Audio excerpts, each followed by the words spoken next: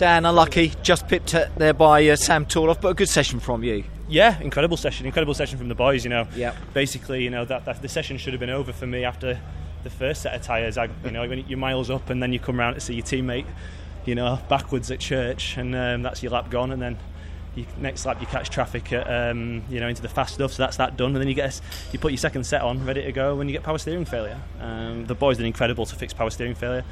You then go out and go a 10th up in sector 1 to get it red flagged.